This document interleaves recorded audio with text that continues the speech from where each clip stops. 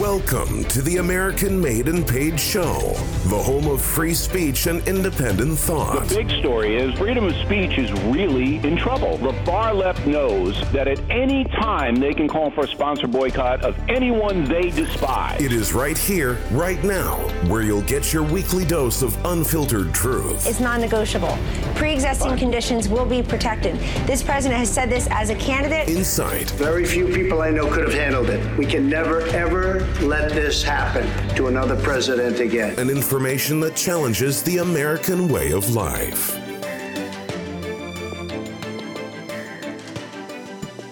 Welcome, everybody, to the American Made and Paid Show. My name is Zach King. I got my co-host here, Professor Dreg.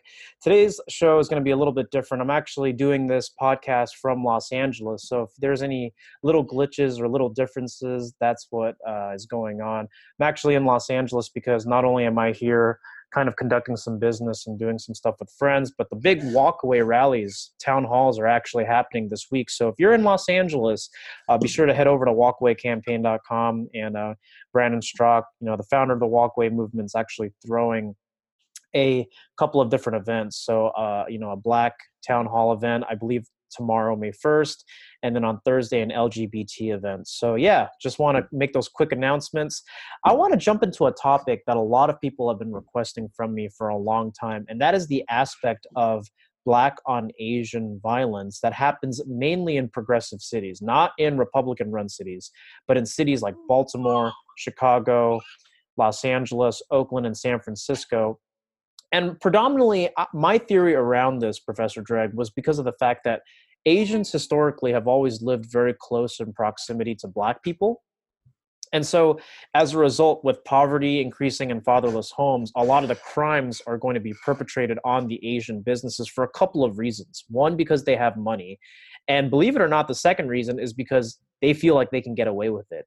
Asians have been known to not report crimes to the police, and have also been very, I would say, not complacent, but passive when it comes to racial discrimination. We just don't mobilize like the Black community does. Whenever there's any kind of instance of racism, you don't see Asians rallying together like Black Lives Matter. So what are your thoughts on that? see, that's why I'm laughing, because of what you said. One, you think Blacks mobilize. That's funny. But it's the same thing. Asians don't mobilize. Blacks don't mobilize. And when you're on the streets, you just don't mobilize. It's just not what people on the streets do. Right. They really don't. Hey, no, that's... But here's the thing you got to remember. Black on Asian crime happens where? Where does it happen? In the hood. Nope. Yeah. Oh, okay. No, I thought I lost you there for a second because... No, I'm still here. And if there's any delays, just roll with it. It'll come back. So internet connection. All right, cool. Is unstable. No worries. Go ahead. But it happens primarily... Okay, so... Well, no, not primarily. It always happens in the hood. I guarantee you, any Asian person... Do you know anything about Arcadia? Arcadia, California, like in LA? Yeah. To some degree, LA. But not too much. You want to enlighten me? Everybody knows Arcadia is well, not everybody, but those who know, because it's part of the hustle. Part of the hustle is to understand and where to get your money. Right. So, a lot of money's in Arcadia. It's known as the Beverly Hills of China, like literally the Beverly Hills of China. So I would say a good third of the population in Arcadia right now is basically Chinese nationals. The richest people in China all live in Arcadia for some reason. No, that's true. I know the reason. Well, they've been known to come into those neighborhoods and buy up real estate like crazy. And they've essentially transformed places like Arcadia and San Gabriel into just like very predominantly Chinese neighborhoods. So why does that impact? Go ahead. Well, because think about this. In Arcadia, the reason why they're doing that, buying up everything in Arcadia, is because one, it was cheap, and then they don't really know the United States, and the real estate brokers are really shady. So this is all a part of the EB-5 immigration program. We talked about this before. We went not into too much detail about the EB-5 program, but we spoke about this. Right. This is really ghetto money. So if you're going to do anything in the ghetto, you really have to understand how EB-5 works, because the banks aren't going to give it to you. Traditional lenders, angel investors, they will not invest in anything ghetto, anything hood. So, but the Chinese will. So this is like the real genesis of recent, Black on Asian crime, because, it's I mean, this is an angle that no one really knows, but Right. a lot of people from the hood, not just Blacks, but Latinos, whoever lives in the hood. You could be poor, white, and broke, Hmm. and you could live there. But the thing is, the hood really depends on this Chinese EB-5 money. And the most best and recent example in the Bay Area would be the takeover of Hunters Point. It's all done by EB-5 money, $500 million, meaning, if they brought in $500 million, that means about 10,000 Chinese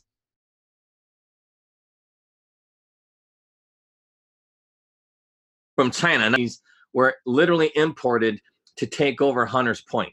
Okay. And, come on. If some Chinese people are taking over your land, kicking you out, people get pissed off over that. And so everybody who lives in Stockton or Modesto, they remember. They remember what the Chinese did to them. So they're holding that let's talk animosity. Yeah. Let's talk a little bit about the Chinese immigration EB-5 money for some of our listeners who are not familiar with it, right? I mean, can you explain that a little bit in more detail? Yeah, I didn't hear you. Wait, you got to repeat it. I did not hear. Yeah. Are you talking about the EB-5 in detail or about the violence? No, tell me a little bit more about the EB-5 program. Okay, so basically the EB-5 program is what Trump really wants to push. Okay. And I totally agree with him, 100%. We need to push the EB-5 immigrant investor program. So basically it's like this. If you live in a poor area where so the basis of the program is this. If you want to live in America and you're an immigrant, pay $1 million, start a business with a local, and you and your entire family could live in the United States, automatically get your green cards. Sure. And in 5 years, you could become a citizen or something like that. Or you get your visa in 5 years, you become permanent resident. Get your green card in like 3 or 4 years or something like that. But you got to spend $1 million. You got to put it at risk. You can't just buy $1 million home and have property. You really have to put $1 million into a business. And on top of that, you have to hire. Sorry, go ahead. Job at 2 to 3 years. It can't be a job that, I created 10 jobs in 6 months, everybody's out of work. So you have to create 10 full-time jobs with that $1 million. Right. And that money has to be put at risk. So there's no guarantees you're going to make it here. So at the end of 2 years, you're broke. Well, guess what? You got to leave the country. That's sense. How it works. Cool. Hey, Professor Dreg, stay on that for a second. What I'm going to do is I'm going to stop your video. Sorry, I'm just going to stop your video so that we don't... Yeah, I'll turn it off. I'll turn it off. If that'll help. Yeah, this will help the connection. Can you hear me a little bit more clearly? Yeah, dude, I did not hear anything you said the past 5 minutes. No worries. Hopefully, the recording will capture that. I'll kind of cut around it. But how's this sound so far to you? Sound okay? Yeah, sounds better. Yeah, because without the video, we can actually hear each other better. Yeah, I want to know how EB-5 immigration, right, with more of these Chinese businesses, how has it contributed to a lot of the tension between Black people and Asian people? No, but okay, so all of the tension is because of this. Because of what's happening. So in the recent, in 30 years, the Chinese have been buying up Black neighborhoods, or not Black neighborhoods. They've been buying up white neighborhoods occupied by Black people. And those Blacks have now been displaced to other areas. It happened in the Bay Area. It's happening in LA. and shit, man. And there seems to be no end to this. Mhm. And that's why, like, if you look at Arcadia is a perfect example of this. So, again, if you just look to Arcadia is a third of that city. Like in the old days, and this is actually quite important for most Black people, because look, every year in Arcadia, well, not even Black, just those Black people who understand track and field. So if you understand track and field and you train in track for the off season of football, you know what Arcadia is. Every year, Arcadia holds this really prestigious track meet, and if you get invited to go to Arcadia to this track meet, you know you're going to get a lot of scholarships. I mean, everywhere, like the SEC, everybody's watching you at this track meet. So, it's a big deal. And now it's kind of like, well, you know, Arcadia lost its meaning. Just everything in the hood. Away, mostly through gentrification.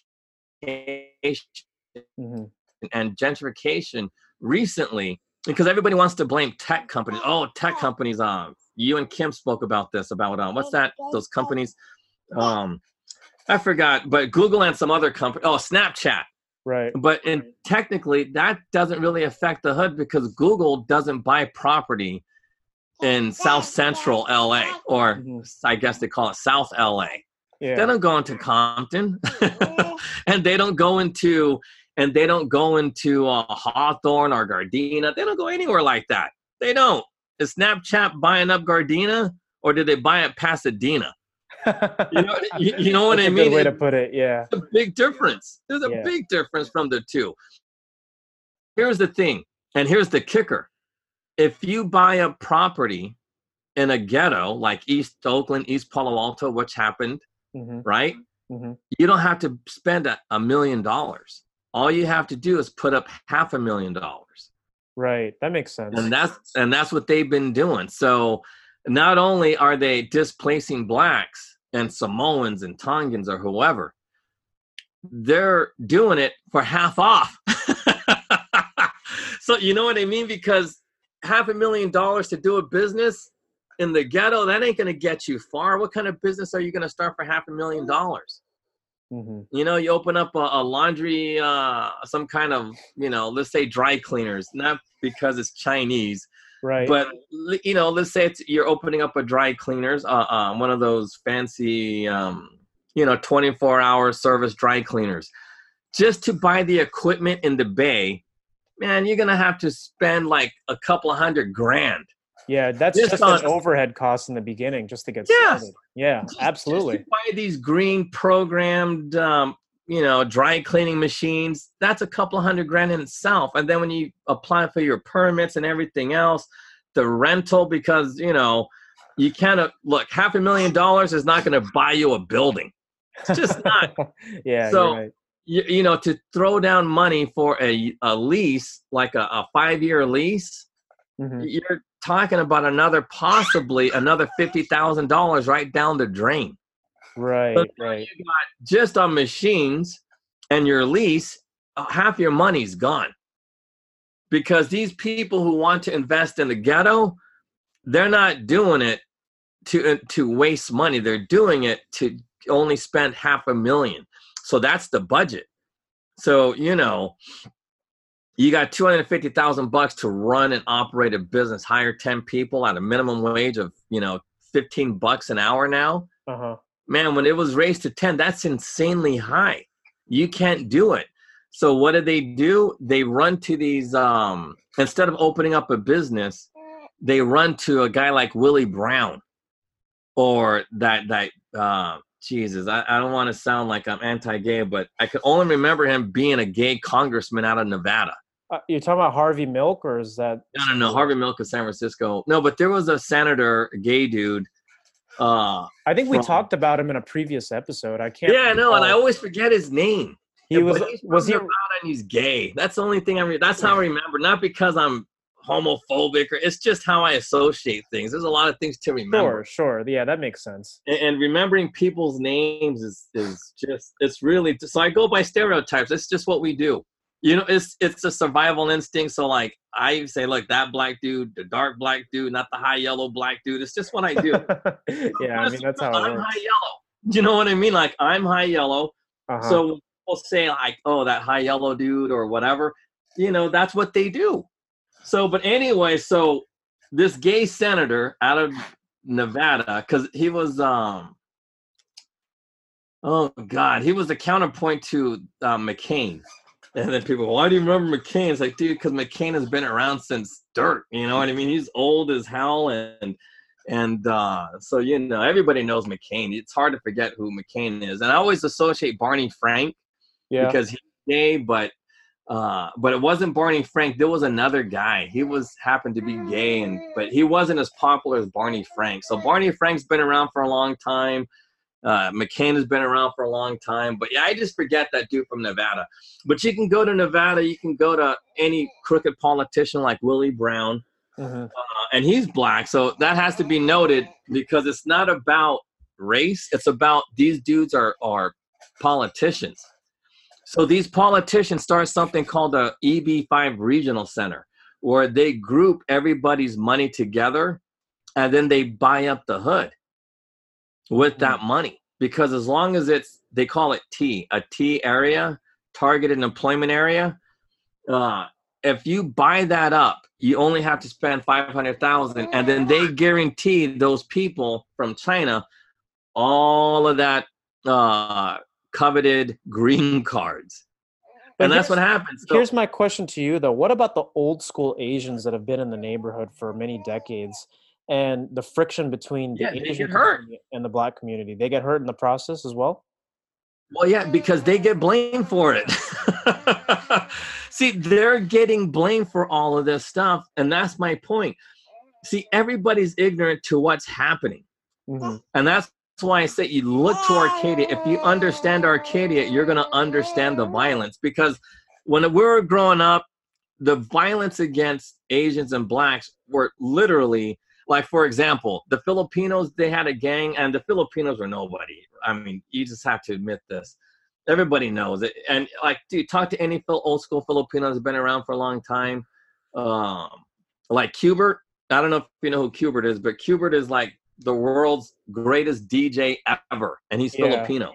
Not too familiar with him, but yeah, I can totally see where you're coming from. But he grew up in the hood. Well, I don't know. He grew up. I don't want to say he grew up in the hood because I don't know him personally. But just based on how he loves hip hop and does scratching, like, trust me, he's like one of those Filipinos that we grew up with. Right. Because the Filipinos, they're Asian, their families were intact, and they always had money, street money, but still, in comparison to us, they had money. Their parents, I mean, they're so supportive of their kids. Even the stupid ones that wanted to be DJs, they'd buy them DJ equipment, speakers, and every Filipino was a mobile DJ with these massive earthquake speakers, and it was like, man, you throw this in your car and you'd be like, oh. But anyway, and everybody knew it. So yeah, Filipinos are always getting robbed because they always had money. So and that's just how it goes. But anyway, so even back then, blacks, they would fight, like, because there was this group called the Louisiana Swamp Dogs. I don't know why. Right. But because nobody was from Louisiana, nobody understood the swamp, but that was their name. And I remember there was a big time fight between them and the Jep Rocks. The Jep Rocks is a Filipino term that was, from what we understood, was spoiled brats. Okay. That's what it meant. Jep Rock meant spoiled brats, but now it means, like, if you go to Urban Dictionary or something like that, they call being street smart. And I'm thinking being a brat is now associated with being street smart and hood and whatever. But anyway, so in the old days there were, but just look, if you knew karate or kung fu, it wasn't going to be enough to stop like a big ass dude who was like 6'3", 6'4". You can kick him all you want and it ain't going to hurt. Well, like I remember. Yeah, I mean, with Asians, sorry, Sophia's crying again. No, go for it.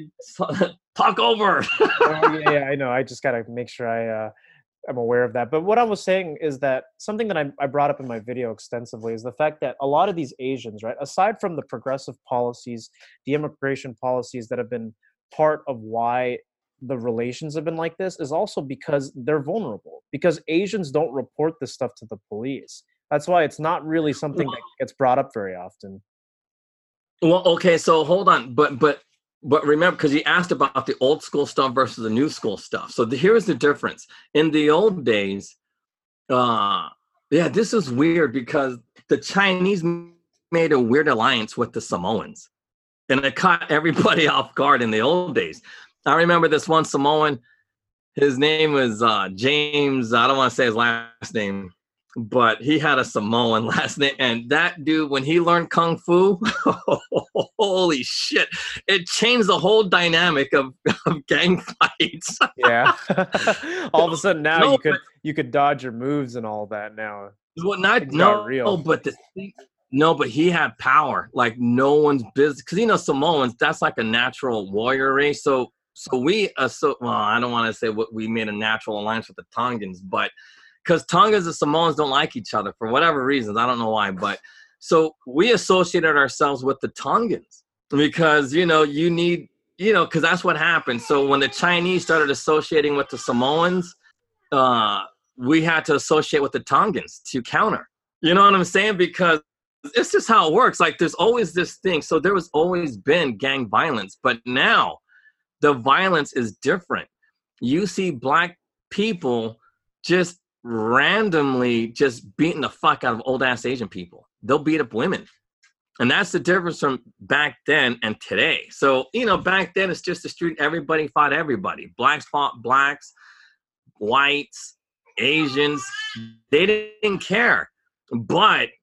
And there was rules and all this other stuff. So it was kind of cool. It was kind of like watching a movie if you really wanted to see. Because like I remember we had this one Samoan, right? And he had nunchucks, and he fought one of our guys, the Tongan with the chain. Oh, it was the world's greatest fight. Nothing on TV could have matched this fight. Two heavyweights, one with the chain and the other one with nunchucks or choco sticks. And I don't know what's the proper term, whether it's nunchucks or choco sticks, but either way, it was a bad, brutal, bloody fight. And they were fighting on top of cars, hitting each other, trying to get leverage. It was good. It was a good fight. But anyway, that kind of fighting is no more. So it's not like, and I'm telling you now, the reason for the violence that we see, because like the violence you're talking about now is kind of like young kids attacking Asians. That's what you see on the streets. Yeah, like young black kids going after Asians for whatever reason. But that's the stem of that comes from EB-5 and the whole process of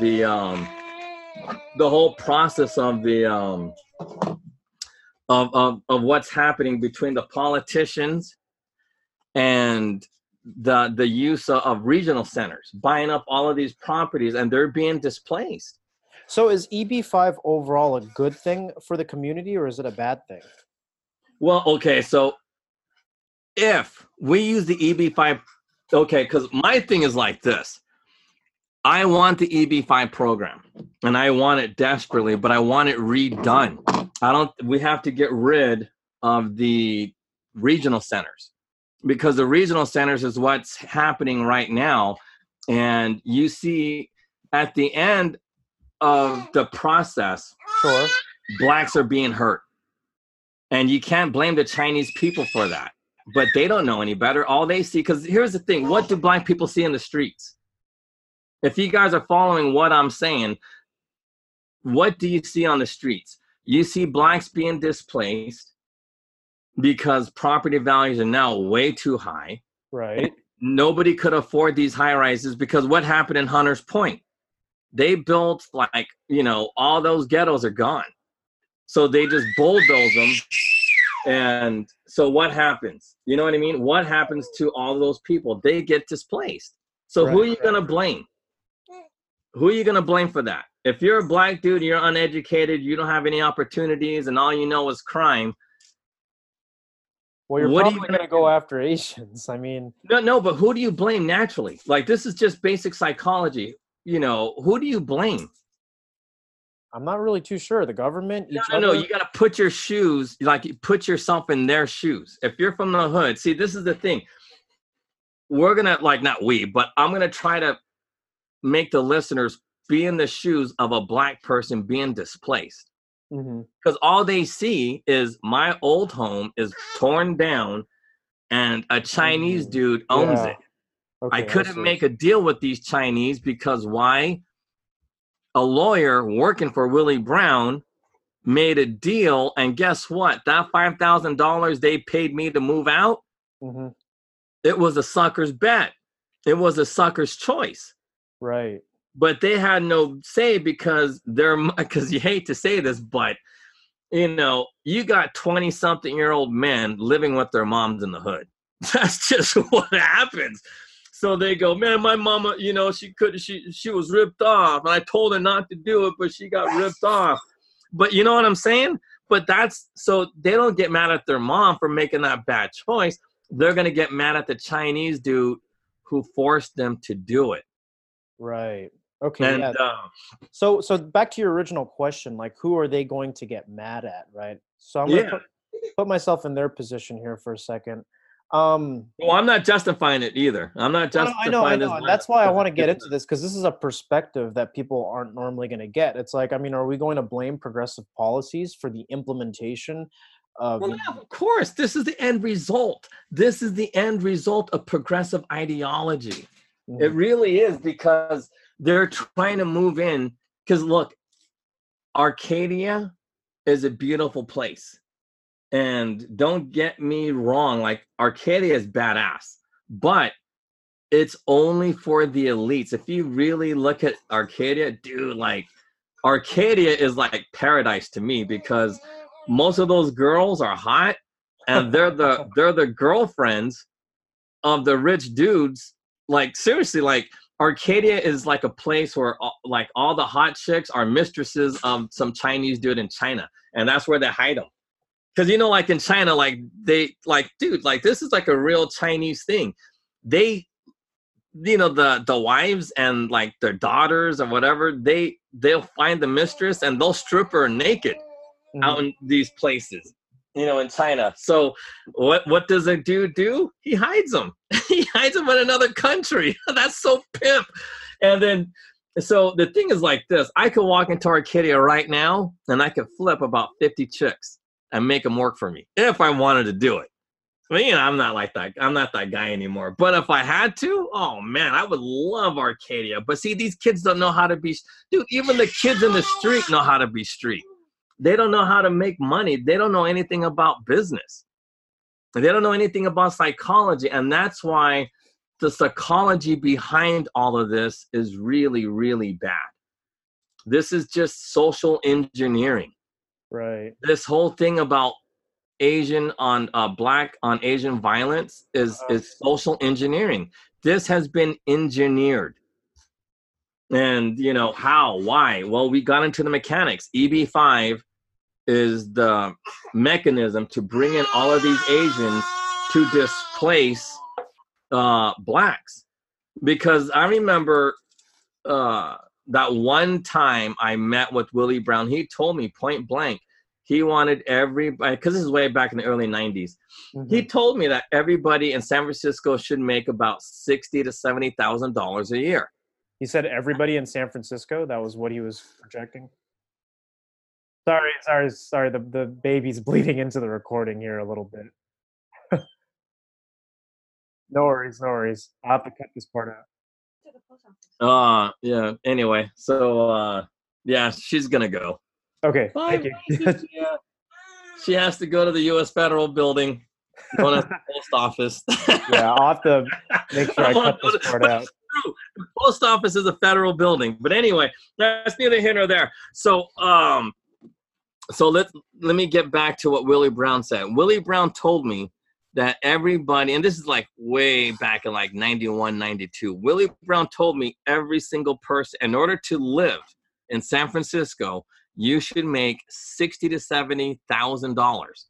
And that was an insane amount of money back then. Even in the 90s, that was a lot of money for San Francisco. Fuck yeah, that was a lot. Oops, no, I didn't mean like to say. No but worries. anyway, Just yeah. But $70,000 was a lot. You know, teachers at that time were making $35,000 a year. How are you going to live in San Francisco on a teacher's salary if you're only making $35,000 a year?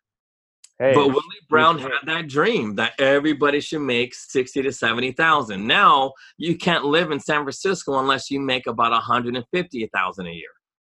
And not even, man. I mean, did you know that $150,000 is considered middle class? It's not even. No, but that's the point. Just to live, not to own property, just to live in San Francisco. That was his point. Not to own property, but to live in San Francisco, you need to make $70,000, $60,000 back in 91, 92, where everybody was average salary was like $30,000. He wanted that, and that's social engineering. How does one make a city so expensive, so rich, where everybody has to make a certain amount of money? And that's how you do it. You got to get rid of the poor. You have to bring in rich people who are willing to deal with really, really, really messed up people, the dregs of humanity. You have to have those people in your city in order for this to happen. If you don't have any dregs, guess what? You're not going to have a city that requires $100,000 worth of salary to live. Because think about this. How much money does it cost, or how much money does San Francisco spend on homeless people? Each individual homeless person, how much money do they get in government services every year? About 100,000. I believe it's, well, that's way too much. But no, every homeless person receives about $40,000 to $50,000 in government care every year. So $40,000 to $50,000 for each homeless person. Yeah, in order for that to happen, okay, the rich people, the middle class, are taxed out of their minds to make that happen. But you need your dregs. You need the lowest, and like, seriously, you need drug addicts. You need homeless people in order for this to happen. So you got all of these rich people in San Francisco living in their bubbles, totally oblivious to everything, as like they don't see it. They don't see all the poop on the streets. They don't see the drug addicts. They don't see, or they're not affected by all the car break-ins. I've been here for about a year, and my car's already been broken into 4 times. Yep, pretty common in the Bay Area. I can. No, but that would never happened. Never would have happened in back growing. I'm not kidding. That's not a hood thing. Like, people don't be breaking into poor people's cars. They break into the rich people's cars. You go into a rich neighborhood, and then you go ahead and break into their cars because they got stuff to steal. But these junkies, they're so desperate for money, they'll break into someone's car just to get $1. You know what I'm saying? And that's the thing. Like, if you get caught, I don't know, like in the old days, if you got caught breaking into somebody's car, you're going to be looking at, anywhere between 3 to 6 months, depending on how many priors you got. Right. You know what I mean? But now these junkies don't care. They don't care. So the cops don't care. Like, they stop, like, let them be junkies. So the high taxes, right? I just want to kind of recoup here because you've given me a lot of information, but the high taxes, the high minimum wage, the high mandate for paying people to live in San Francisco is not just because of the fact that to keep up with its infrastructure or whatever, but it's to go and actually fund poor people. Is that correct? Yeah, that's correct. But how does this tie into Asian and Black violence, or Black on Asian violence? Because these Asians, they're just getting their asses kicked for no reason, because they are socially engineering this. So the politicians came up with a way to find rich people to invest in these ghettos. Which is rich people from overseas, from China. Overseas. Right? Yep. Because come on. Do you think any Chinese person with any sense growing up in the United States is going to open up a business in the Tenderloin? No, they won't do that. And honestly, to be honest, a lot of rich businessmen in America wouldn't do that either. Of course they're not. I wouldn't. But it's the truth. Look, any normal person growing up in the States, they're not going to say, oh, I'm going to go back and I'm going to invest in Hawthorne, California. Come on, Shaquille O'Neal tried that crap. And he was out of business in a year or two. Now he's doing commercials for that stupid The General. Yeah, so they do it primarily to gain, obviously, their green cards, right? Because part of the EB-5 program, I don't know if we actually outlined this for our listeners completely, but it's about creating jobs so that people from overseas who are funding businesses in the United States are able to get green cards as a result after however many years. And here's the thing. And then a lot of people will say this, oh, that's a lie. Professor Drake doesn't know what he's talking about, blah, blah, blah. I was like, no.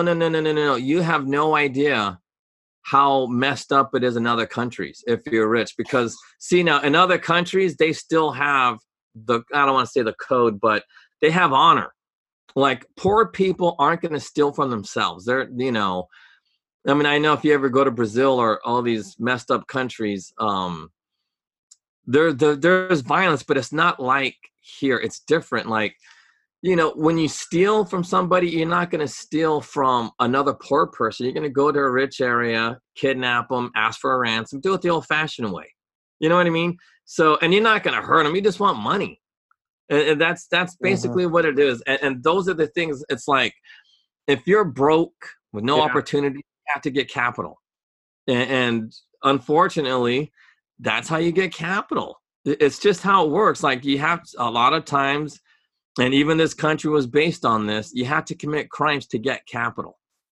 There's a knock on Christopher Columbus, but I'm not kidding you. This is like a real thing. Christopher Columbus tricked a whole bunch of Indians into believing that he knew like some kind of magical powers, and he used the eclipse in order to trick a whole bunch of Indians to giving them all kinds of free food and stuff, or else they weren't going to last. And there's a picture of Columbus pointing to the moon with all these Indians kneeling. That's a real thing. And people don't understand why that picture is, but those who know, those are like the original hustles, because that's what you're going to have to do. Like, you have to hustle stupid people. If somebody's stupid and doesn't understand something, well, you just got to take advantage of that. And, that's how it works. But anyway, so that still happens in other countries. Look, when you're broke and poor and you want to get out, you got to get your capital somehow, some way. So, and those countries won't necessarily even have the kind of opportunities that you're looking for in the long run. Like, okay, look, go to the Philippines, go to India, go to China, where there's a whole bunch of poor people, and those criminals. Look, people don't want to live poor. You go to India, and and this is a joke on Family Guy, like the road to India. The airport's all nice, open the doors, and the whole place is a hole of feces. India's it's just a place. Come on, it's just a third world country, and those people don't want to live like that. And some people they dreamed of a better life, so they're gonna steal and rob or whatever. But here's the thing: why do people elect to go to the U.S. under the EB-5 program? Because it is the cheapest in the world. To only spend $1 million for a green card for your family to escape the hole of feces that their country happens to be, to live here in the United States, where even dude. But seriously, take San Francisco out of the equation. The poorest slums in the United States is like paradise in India. Yeah. Even the richest areas of India don't look as nice as. Oh yeah. I mean, not. But you get what I'm saying. No, I know. I could say that about China. I could say that about Malaysia, having grown up. Okay, so now check this out. This is a real thing. This actually happened. Some guy I'm not even gonna say the country because I don't want to say who this person is because there's like NDAs and stuff like that. But there was a guy who was the sole distributor of a massive major shoe company, and he was the only one. If you want to buy these shoes in this country, you have to go through him. If you like a Walmart, Kmart, Saks Fifth Avenue, if you wanted to sell these shoes, you have to go through him. Only one in that entire country. He owned a chain of restaurants, super rich. Mm-hmm. They kidnapped his son.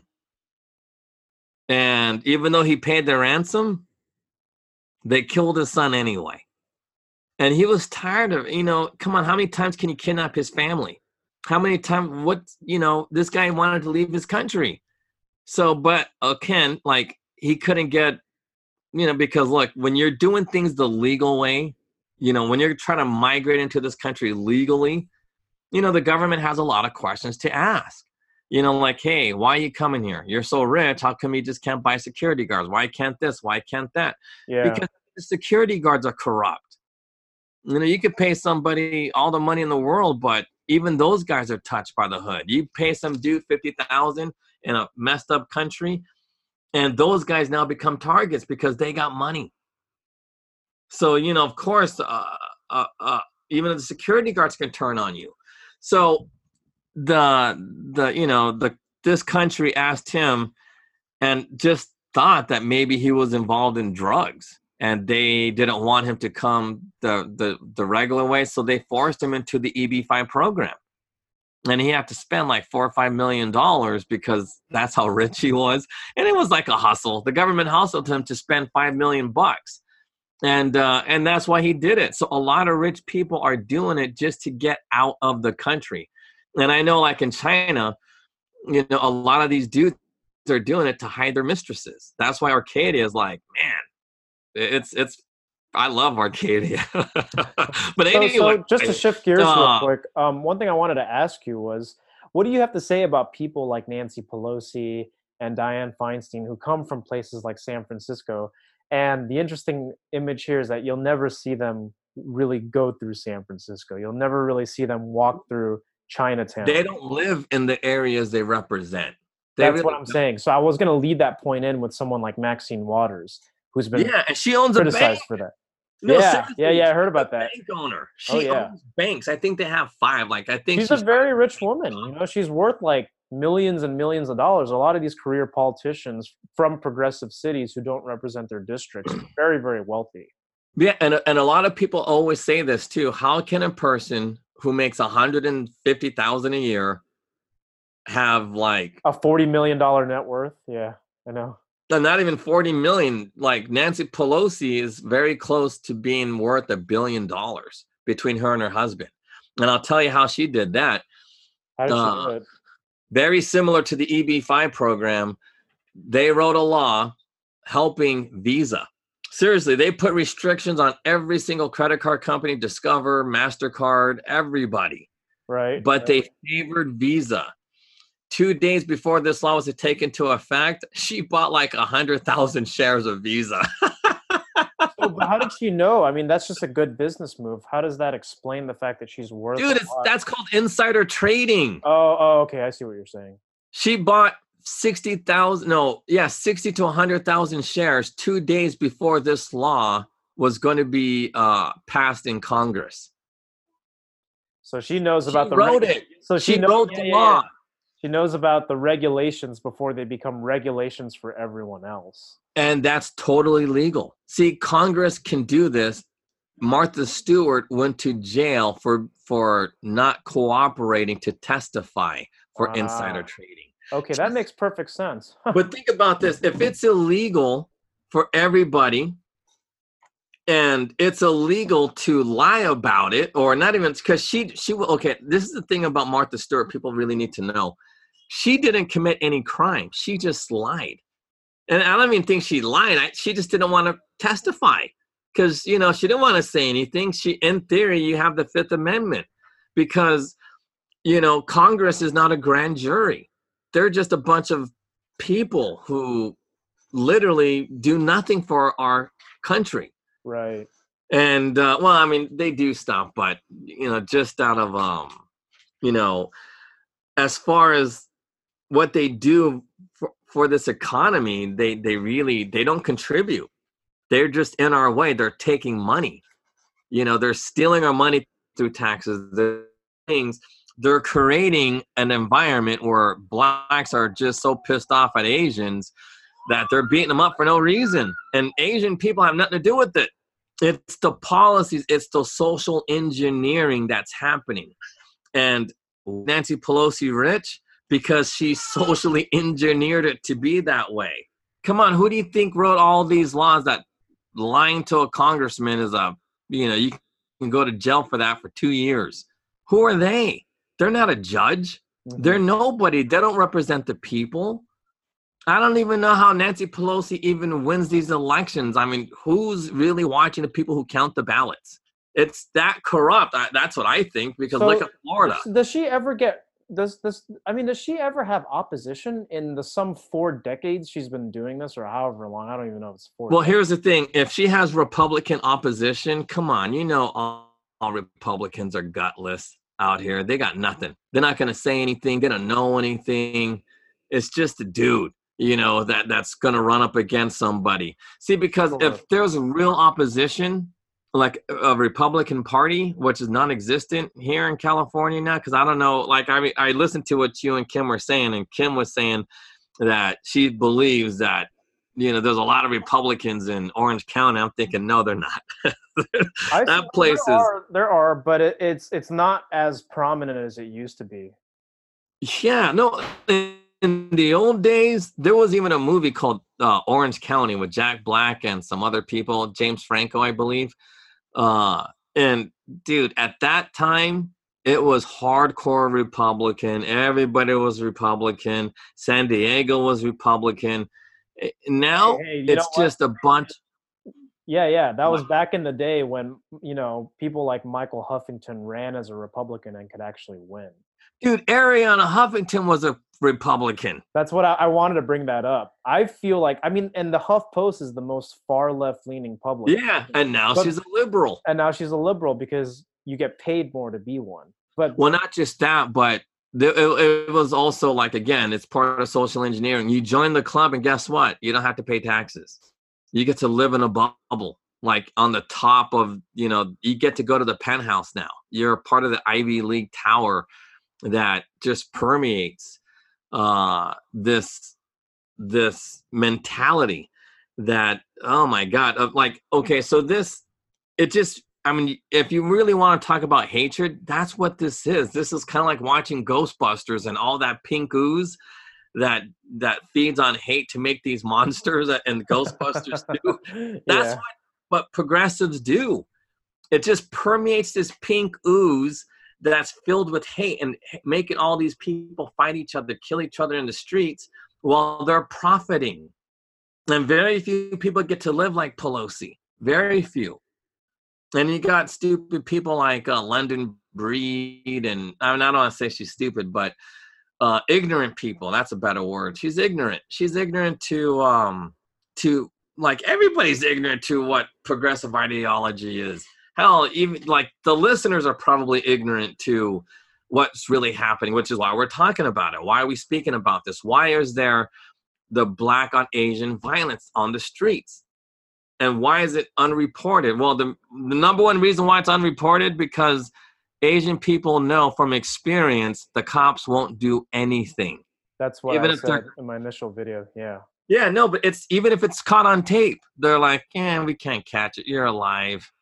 And they only took several $100s from you. Yeah. And the funny thing is we've already talked about the incompetence of police officers because they're not educated. Well, no, but they're not incompetent. They're told not to do anything. Why? Oh, okay. Because let the insurance company handle it. This is also part of the scam of insurance. We talked about this in a previous episode, how I know without a doubt insurance is a scam. It just is. And if people don't know this, insurance is a way to make you believe we're not living in the wild, wild west. But, it's just a scam, because what's happening today is worse than what happened in the old days. In the old days, this never would have happened. Never would have happened. Never, not even a million years would this ever happen. But now there's an entire industry funded by this. The insurance company funds Black on Asian violence because Asian people pay about 25 to, well, it's maybe not that. Okay, I think, Asians pay about in the 10, like let's say in the ghetto, I believe Asians pay about maybe like $15,000 a year in to insurance companies to finance their businesses. So, and if you're getting beat up, like, cause like a lot of these guys are business owners, and they get ran up upon, like these 3 or 4 young kids will just beat them up, take their little bag and it has a couple $100, or maybe it's like the mom of the dude that owns something, they get beat up or something like that. So the insurance company will pay. They lost like $500, they got beat up, hospital bills, whatever, but they got health insurance, so the health insurance will pay that. So in theory, if an Asian person gets beat up, their loss, the insurance company loses about $6,000 on average. But then Asians are paying like anywhere between 10 to 25,000, depending on how many times they got beat up a year. And sometimes, here's the thing though, they make more money off of that because, like I said earlier in the beginning of the show, that Asians are less likely to report on this and even act on this. Yeah, because it's going to cost them. Think about this. Come on, Zach, think about it. This is simple math. If I, the insurance company, gives you $6,000 after you got beat up, but you already gave me $15,000 as the insurance company, how much money did I make off you that year? About $9,000. Exactly. But guess what? Now that you got beat up and I had to pay you, now I'm going to up your premiums. So now instead of you paying $15,000, I'm going to make you pay $20,000. Mm-hmm. So now you got to give me 20 grand. What? You got beat up again? Oh, what happened? Okay, well, I'll give you 7,000. Well, that's the thing, right? I mean, insurance doesn't really work, unfortunately, like a separate savings account. It works like insurance, which means the way it works is, say, your injuries were 15,000 and you had only paid 10,000 in. And that's what they operate off of. But see, the thing is, that's few and far between, right? Because the whole point of doing it is to alleviate that in the event that you do have to utilize it, which is why I don't know. Like we've already talked about this. I don't really think that insurance should be something that is like, you shouldn't have to get insurance if you don't want to, but yet we mandate that for people who drive. We mandate that in certain situations. Yeah. And that's see, oh God, this is so bogus. It's not even funny, because even the word insurance, you really got to understand social engineering to understand why insurance is such BS. So the original meaning, like, of insurance really literally means from Merriam-Webster. And that's why, my Bible is always going to be Merriam-Webster, because you have to understand the definition of words and how it affects people. Because if you're some Chinese dude from China and you're learning about the word insurance, you're like, oh, very good. It means guaranteeing the protection or safety. You're buying insurance for protection or safety. That's a real definition. But here's the thing. It doesn't really protect you from danger. Exactly. But the word means protection, but it doesn't protect you. That's part of the scam. You're better off going out and getting yourself a gun. Well, not just getting a gun, but don't report it either, because they're ripping you off. But guess what? Social engineering kicks in. By law, you have to have insurance. And then that also feeds back to the whole notion that under progressivism, we've been taught to give up our rights. Well, but here's the thing. It permeates to every single aspect of our country, of our culture, because everybody believes we need insurance. Republicans will say it, and obviously Democrats are saying it because they love it. That's how you make a ghetto. You make a ghetto by having police officers that are, geez Louise. Like, come on. you're getting paid. I know it's not a lot of money, but let's just say that cops, and it's true, cops don't make anything in San Francisco. Police officers starting pay when they're cadets, they make like 80-some thousand a year. And then when they become a cop, it's like 90-some thousand. So at $90,000, you're going to take a bullet for $90K? These guys, see, they're not forward-thinking people. Police officers, they're just not. And people say, oh, there's police officers, you know, God bless their souls, but they're idiots, you know, because they're making, let's say, $150,000. They're never going to own a house. They're never going to own property. They're probably driving in from a real godforsaken place like Stockton, California, or Fresno, you know, where meth is everywhere. You think that the drugs are bad here in San Francisco. Look at a place like Fresno. Jeez Louise. But anyway, so these cops are driving in, making only $150,000, and they can get shot in the head by any fool on drugs. You know what I mean? Some guy finds a gun, like that little wetback dude who shot that white girl on the pier. Mm-hmm. You know, that stuff is real. And a cop is going to do that for $150,000 a year? Come on, that's not forward thinking. If he dies and he has a little kid, 5 years old, who's going to take care of that kid? Welfare? Come on. You know what I mean? That dude was suicidal for what reason? Suicidal ideology. Boom, more proof that progressive ideology is suicidal behavior. Yeah. But they just don't call it suicidal. Well, let's revisit back to just the point about insurance, right? Just to get this clear to a lot of our listeners. I mean, think about it, right? How often really, aside from instances where you are at high risk, say medically or with reckless driving, how often has insurance really in the long run paid for itself? You've always, that's what I'm saying. You have always, if you're a reasonable person and you're not some, you know, 14-year-old driver who can't like do things right. No, I just want to make this very clear and break it down. Because, but it's true. How many 14-year-old drivers are there? And I know, but that's the thing, right? Is that say you've been driving for 60 years and you've gotten into maybe 5 accidents max. And now 5 sounds like a lot, right? But over the course of 60 years, come on. Over the course of 60 years, it's nothing. It's nothing. In fact, you probably have bought 5 demolished cars, junked out cars for that same amount, right? And people don't seem to understand that. See, that's the thing. No, but you could have killed, okay, well, I won't say that, but you could have totaled 5 cars with the amount that you've paid in insurance over 60 years, and it still wouldn't cover it. Dude, but let's go with that theory that you just said. You could have killed somebody. And it's still, because it's the truth. You kill someone, right? How much does it cost to bury a person? Not that much. To bury somebody, it costs like about $13,000. And are you responsible, you know, if you're ever charged with vehicular manslaughter, are you responsible for taking care of their family? Nope, that's not how it works. It was an accident. And but the insurance company will pay out. But if you have like a $15,000 policy, that $15,000 is what you're gonna get.